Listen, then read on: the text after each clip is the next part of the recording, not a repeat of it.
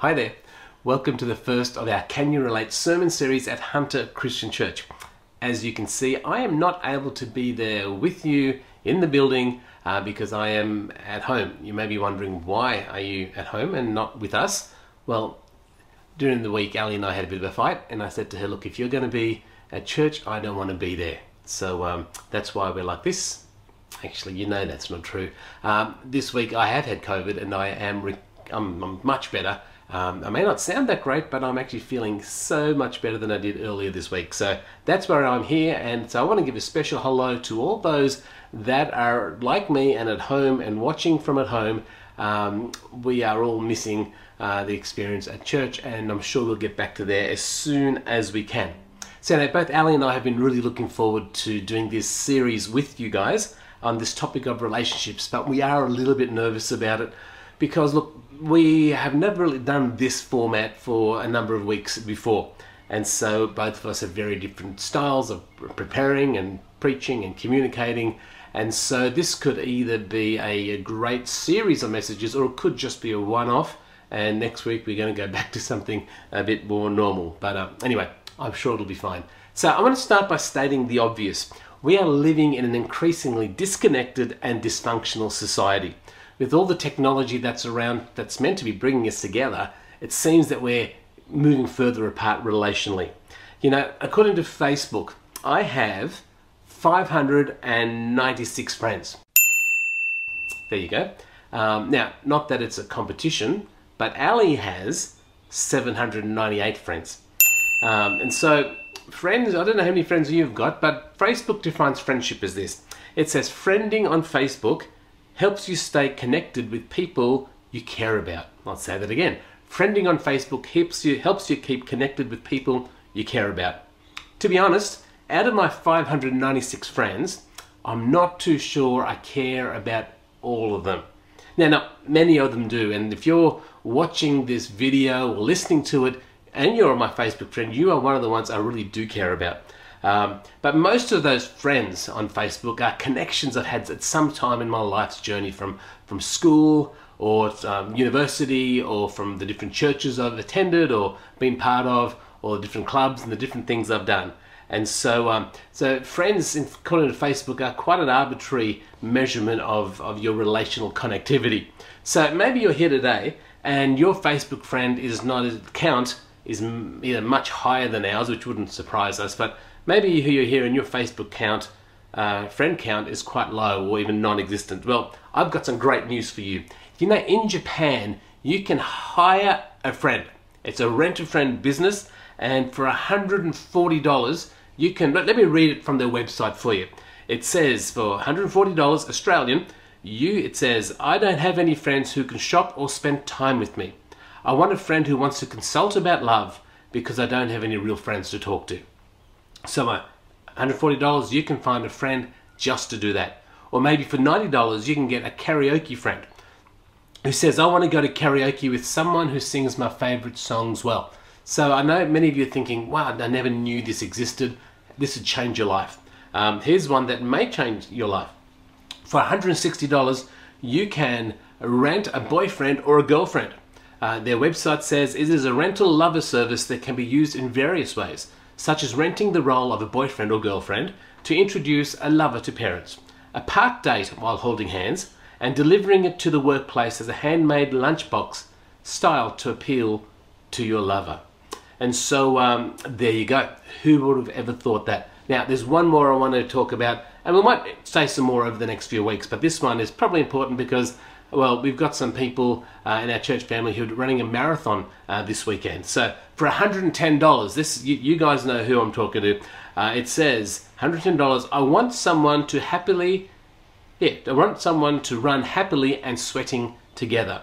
I was going to run on a diet, but it doesn't last long. So for $110, you can have your own cheer squad running a marathon with you. Now you may be thinking, that's just a joke, this isn't real, but I tell you, this is real. Here's over 800 people on staff, this website. In fact, the founder of this business says he believes that in an increasingly isolated and entitled society, it helps people cope with the unbearable absences or perceived deficiencies in their lives. Now, as I said, you might be thinking, well, that's just Japan and they do things a bit differently.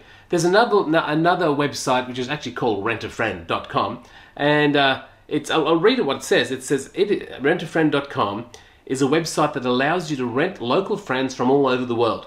You can rent a local friend to hang out with, go to a movie or restaurant with, or someone to go to a party with or an event. Rent a friend to teach you a new skill or hobby, or to show you around an unfamiliar town. It makes it very clear. It goes, Rent a Friend is a strictly platonic friendship website. Rent a Friend is not a dating website and not an escort agency. Services on Rent a Friend are strictly for friendship purposes only. So I know whoever thought this would exist. Now, you may be thinking, well, that's just another website over the world somewhere. I did some research on this, and do you know, in Sydney, on the rentafriend.com website, 560 friends, people have registered to be a friend to someone on the website to obviously get paid for it. The cost is from $10 to $15 an hour. $15 to $20 an hour. And Sydney, but even in Newcastle, we have 50 people in Newcastle that have registered on this rentafriend.com website to be friends.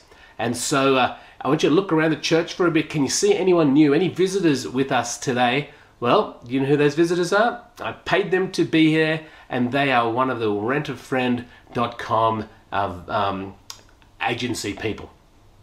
So, actually, they're not. So if you are visiting, I'm so sorry that everyone looked at you and pointed and laughed. We really value that you're with us.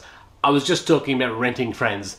All of this shows us that people across the world are looking for connection, but they're not really sure how to be connected with people. And so it could be because they don't know how to do it well. It could be that over time they've been damaged through different relationships, and so they'd rather just outsource their friendships to people that just cost them some money, but it doesn't cost them any relational energy. And so we just don't know often what to do with friends. And so especially when things get difficult or hard or complicated, it might be easy just to rent someone to help out. We live in a throwaway society. When something gets broken, it's much easier for us just to throw it away. And when something gets really costly to maintain, we just get a new one. And we can easily apply that mindset to our relationships and friendships. And so instead of working toward healing or restoration or reconciliation, it's easy for us to give up because it's too hard. It's maybe too painful. And so what we do, we just want to discard that relationship, discard that friendship, and just move on.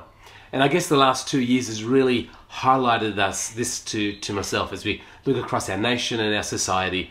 It seems we become more polarized, more divided, more opinionated, and more intolerant toward one another than we were 2 years ago. It seems I've seen that across our nation. I've seen that occur in families. I've even seen that occur in churches. And sadly, what I've seen is that people are willing or thinking about discarding relationships that they value. And I've seen that happen. And why do they want to do that? But because it's hard. Because it's painful perhaps. And so I'm so grateful that God doesn't discard me. When I mess up, which I do more often than you would like to think about your pastor. When I let him down, and that happens a lot, time and time again. Now, God does not discard me. He doesn't get sick of me and frustrated with me and go, you know what, I'm just going to get rid of Mark and get someone else. But often we think that. Often we think that that's how God treats us because that's how we think about our relationships. And so I think it's wonderful that God is available to me whenever I need him for his forgiveness and peace and patience and grace. And so as we do this series this morning, I know that a lot of people are looking forward to this series. They've emailed us, and so I know a bunch of you are going, I can't wait to go through this. Others, I can expect that others in our church or online are a little bit unsure about this series. The idea of talking about relationships can be incredibly challenging for some people. Maybe it's a reminder of their failure, or their disappointments, or their wounds, or their regrets. Maybe it highlights situations or circumstances for them, or for you, that are particularly fragile or tender and painful. And so our prayer is that no matter where you are in this journey of relationship, that this series will be helpful to you. I want to start this message with a very clear statement, and it's something which I'm going to keep saying time and time again. You were created for great relationships. And so you say that with me all together. Say, I. Say, how do we do this? Say, I am created for great relationships. That was awkward, wasn't it? Anyway, we'll move on. Our goal in this series is to give you some practical tools, some encouragement, and some hope. Maybe some ideas that can help each one of us as we journey through life in relationship with so many different people around us. With all those, I need some help with those 596 friends that I have. I'm sure you could probably benefit with some help also. So I want to do a quick thing before we move too far forward. When I say the word relationship, where does your mind go? What do you think about when I say that word? I would expect most of you would think, okay, relationship, mum or the husband and wife, or boyfriend, girlfriend. And that's typically what we think about when we do relationships. But let me tell you, what we're covering over these weeks is far bigger, much bigger than just the romantic relationships that I've just mentioned. The Oxford Dictionary defines a relationship like this. It is the way in which two or more people or things are connected, or the state of being connected. And so for the purpose of this series, we'd like to define relationships like this. Relationships are how we connect and interact with those around us.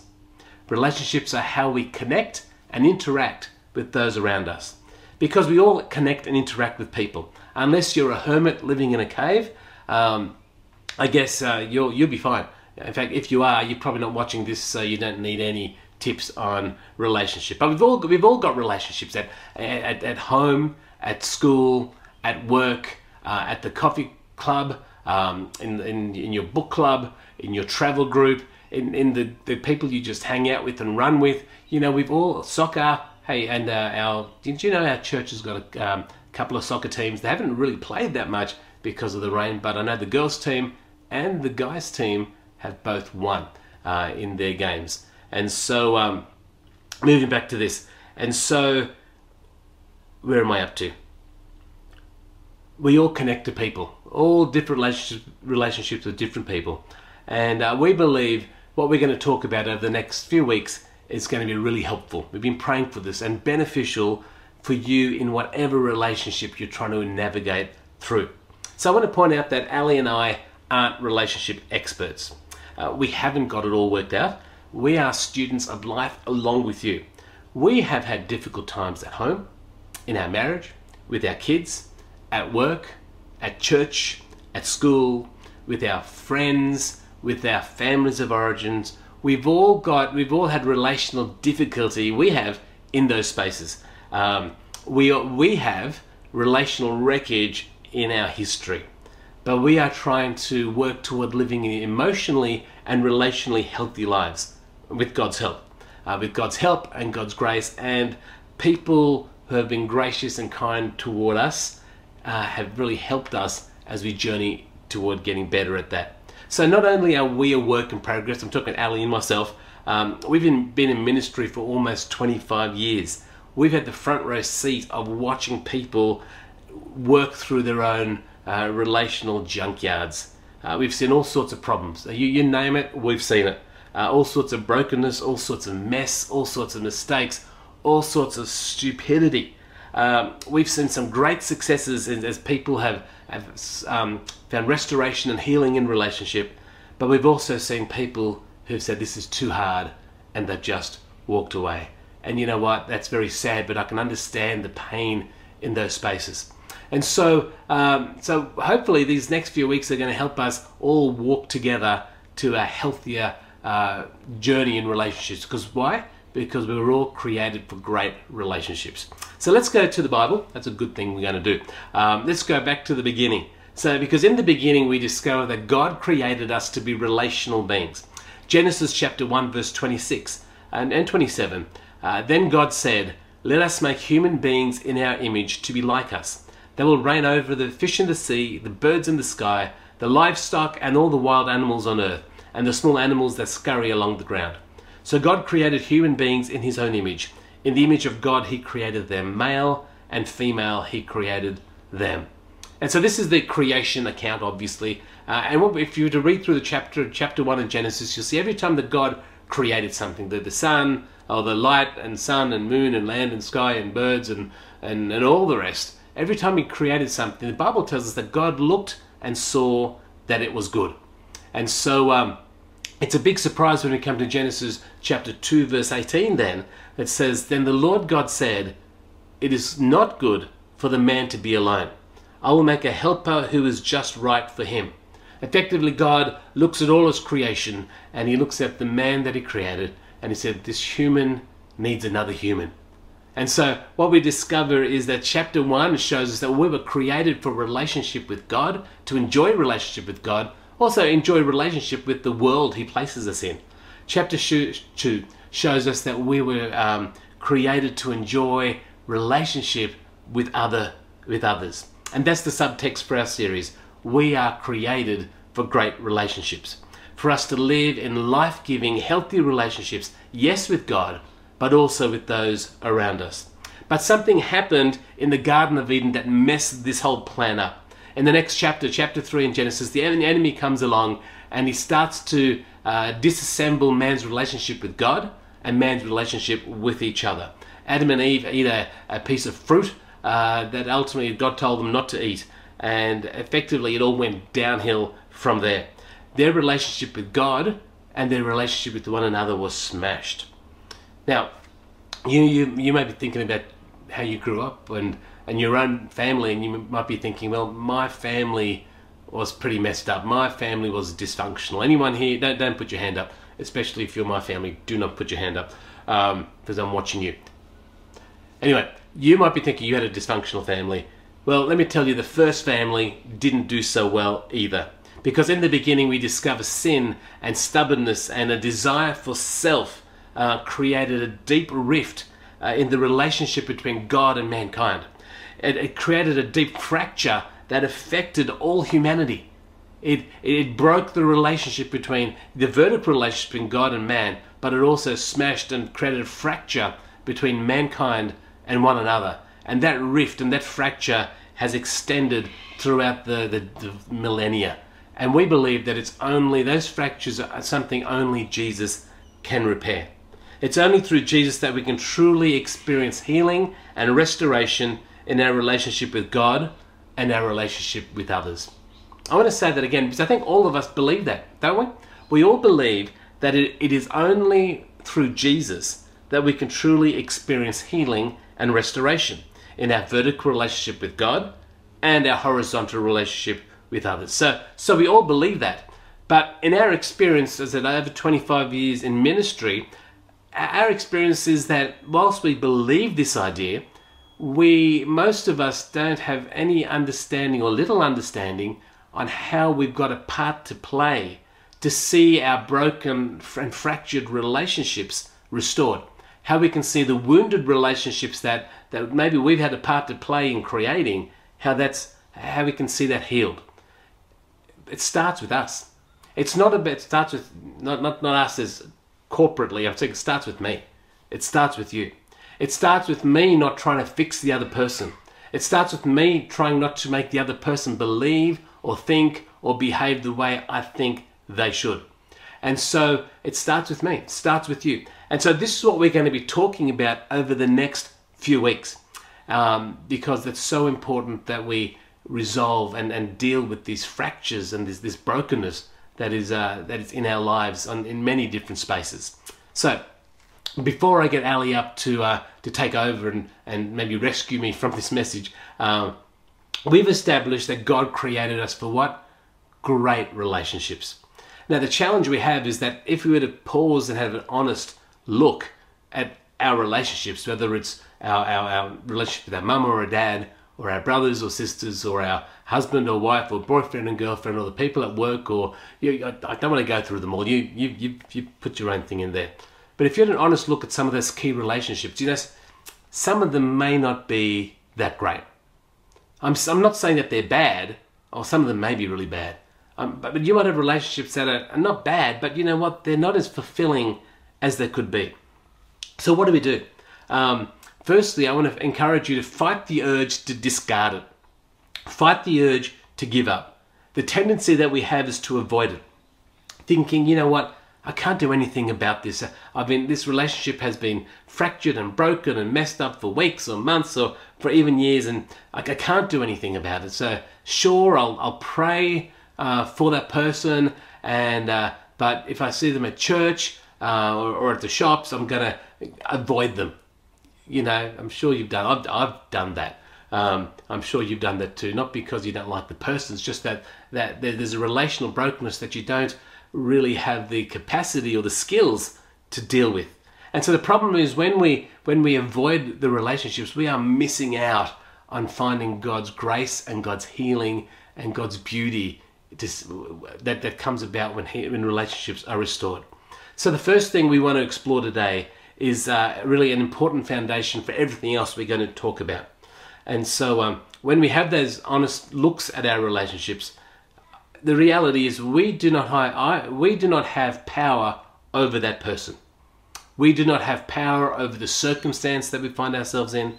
We don't have power over the outcomes that we're hoping to achieve.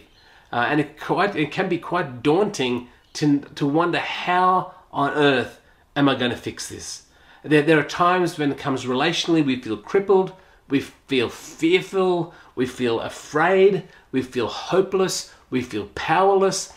How do I know that? Because I've been there. There's things that come up when you think about some of these relationships and you go, I just feel so powerless in that space. And this is where God's truth and God's word can be so helpful with his truth and perspective. In Paul's final letter that he wrote to Timothy, and he reflects on the challenges that he was facing. He was abandoned by his friends, he was assaulted by his foes, he was alone and facing death in Roman prison. This is where Paul was. And Paul writes to Timothy in 2 Timothy 1:7. I'm sure you know this one.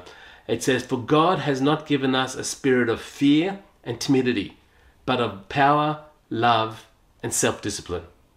God has not given us a spirit of fear and timidity, but of power, love, and self-discipline. Your Bible may use slightly different words. The word here is, it's not a matter of God giving us a spirit or a special power or a special thing. They're not extra thing God gives us. Paul here is referring to the work of the Holy Spirit in Timothy's life. Paul is showing us, along with the rest of this passage, which we don't have time to look into, Paul is saying when the Holy Spirit is at work in us, when we allow God's Spirit to work in us, then we can be fearless, we can be bold, we can be powerful, we can be loving, and we can be in control. Not in control of the other person, we can be in control of our thoughts, our actions, and our behaviors. And that we believe that if we can understand the work of the Holy Spirit in us, the Spirit that raised Jesus from the dead, if we can understand the power God gives us through his Spirit, and understand that we also are not powerless, that we are powerful people and able to control and manage ourselves, that's one of the first things we're going to discover is the key to having a great relationship. So that's it for me. I'm going to hand over to Ali, and I know that you're going to enjoy this next part of the message. God bless you. I can't wait to see you guys next week in person in the church. Bye. All right, I just want to let you know that we have some books available over these few weeks because we want to resource you. We've read a lot of books on this, preparing, and we found some really good ones. So we've got them for sale up there. I have included Says McCutcheon's book. Says I finished it this week. It's such an easy read. I only started it this week and I finished it. So good. She has just got an incredible thinking mind for relationships within the church and without, but just relationships in general. Very good book, so I highly recommend that. We have it up there. You can also get it on an ebook if you need to. So I just do want to thank Pat Borley because she has organised the whole bookstall, and also Estella is helping her if you need help later. I do want to just give a nod to this book quickly. You guys may know all about it, The 5 Love Languages by Gary Chapman.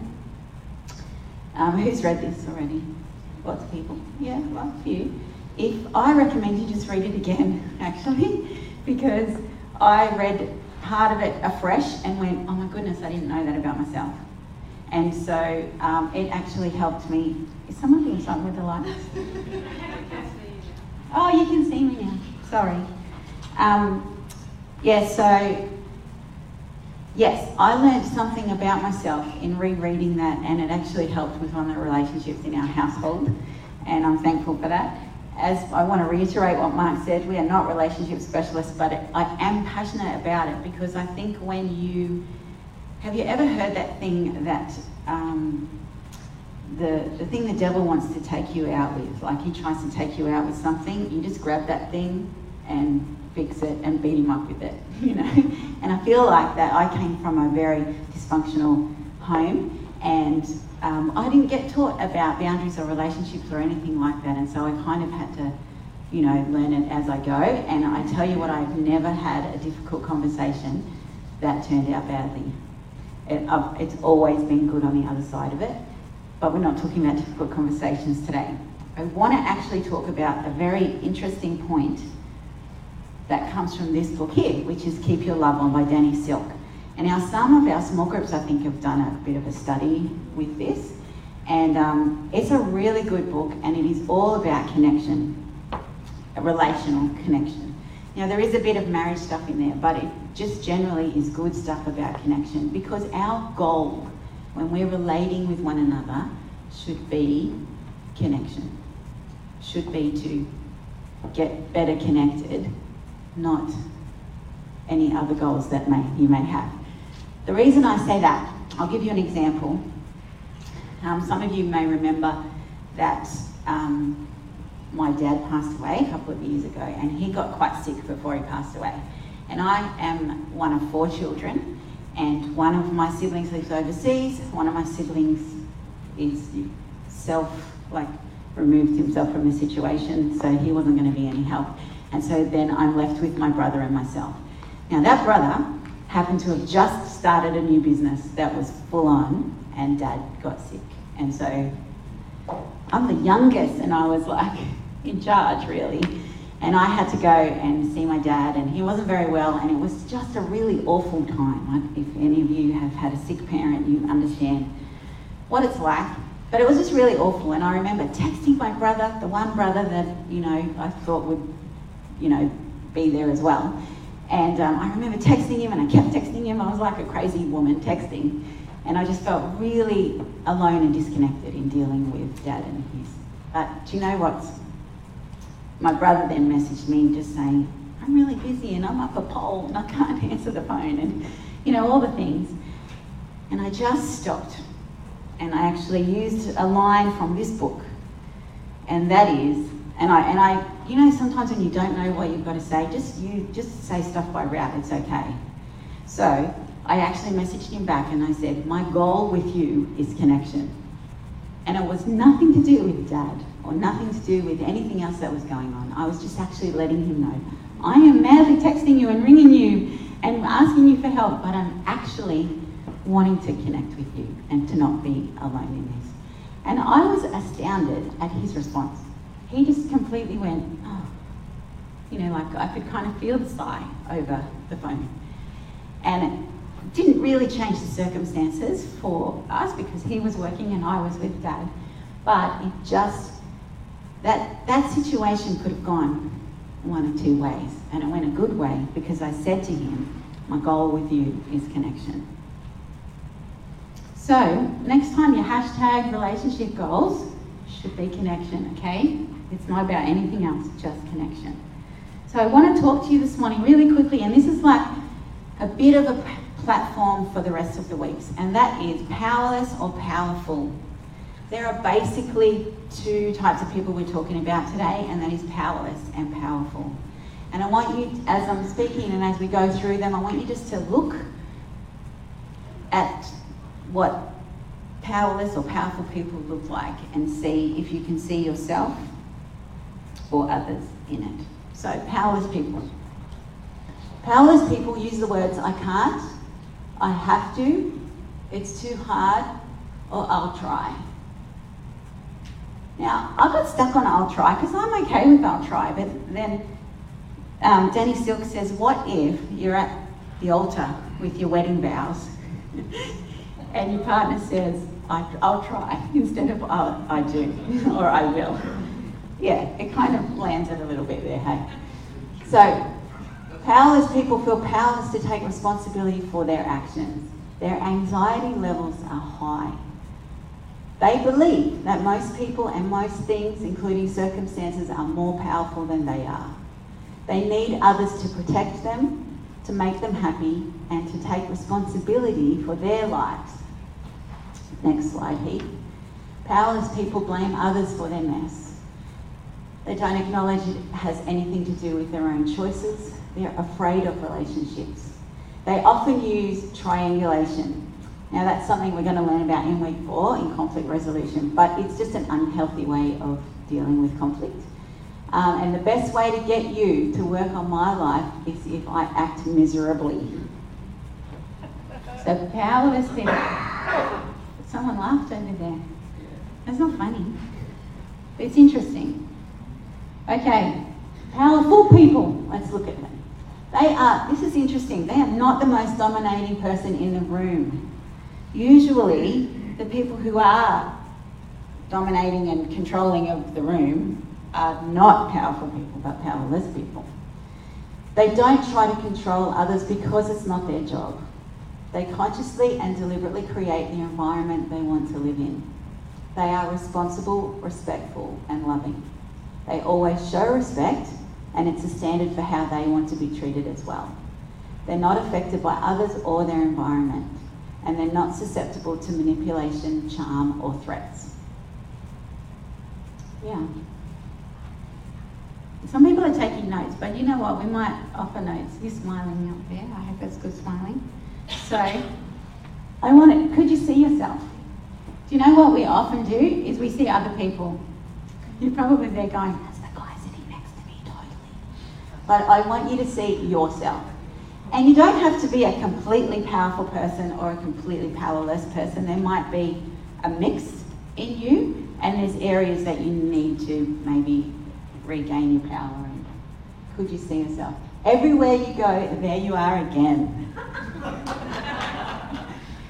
That wasn't me, that was Danny Silk, and I just had to put that up there because I'm like, that's such a good line. Because you can't get away from yourself. There you are. So I want to encourage you today. It's very short. Actually, I do have to make one point. We do have a girls' soccer team, and we did win 3-0. That's good. The boys, however, didn't win. They lost 2-1, but gee, it was a good game. Like, it was a really tough fight. I just have to say that because Mark recorded that and then asked me this morning what the scores were. And I went, no, we didn't win. He goes, oh, oops. They already recorded. So the boys won as well. Anyway. What happened, Jeremy? Okay. Nothing. All right. So, sorry, back to the points. So everywhere you go, there you are. I just want to encourage you, if you saw yourself there in any of the powerless attributes. And sometimes I pick people up on it. You know, when you say, oh, I have to go visit this sick person. I'm like, you have to? Do you have to? Like, when we start that language, we're actually saying, I don't want to, or I don't get to, but I have to. There's something going on there. Yeah, so I had another example, but I won't actually. You know, I might actually share that. Okay. No, I won't. Ha ha ha. Keeping you all in suspense. So, powerful people. When you encounter people who are not powerful. So, to the passive person, what are you going to do about it? Because often passive people will want you to solve their problems. But when we put it back on them, we're saying to them, you are powerful and you have the ability to do something about your situation. To the aggressive person, I can only talk to you when you decide to be respectful. That's a hard one because normally that would make them more angry, I would think.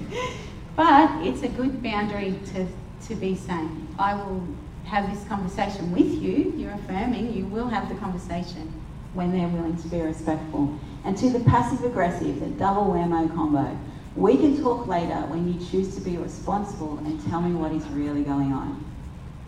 Instead of the whole, what's wrong with you? Nothing. Nothing wrong. Like you care.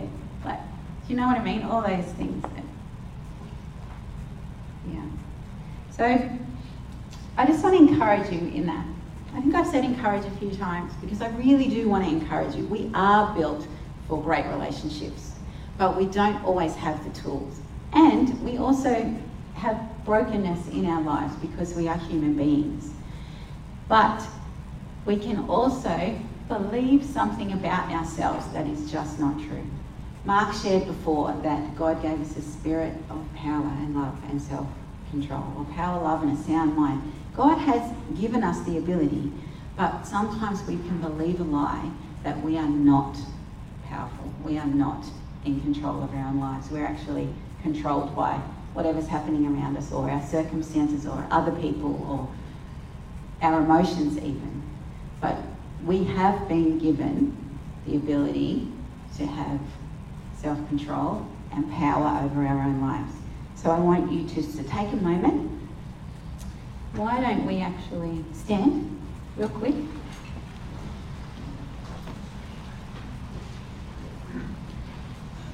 So obedient. And we're just going to take a moment and just say, Heavenly Father, thank you that you've made me a powerful person in you.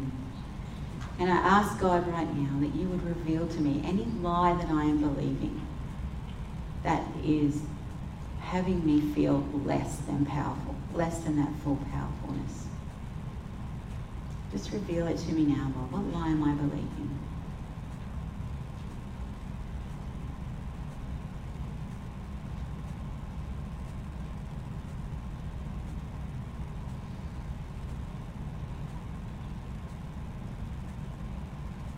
And if you've heard a whisper, if you've heard something or felt something or thought something that maybe is a wrong foundation, just like reject it, disagree with it. That's actually not true. And then ask God to replace it with his truth about who you are, about your life, about the power that he's given you.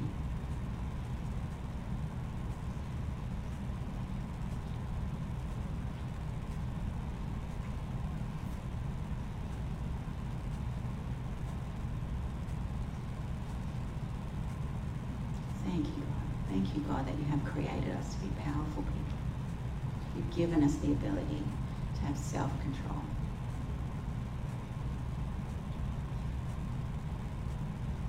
And we thank you, God, that we can live in that fullness by the power of the Holy Spirit. Because of what Jesus did on the cross, we can live in that space.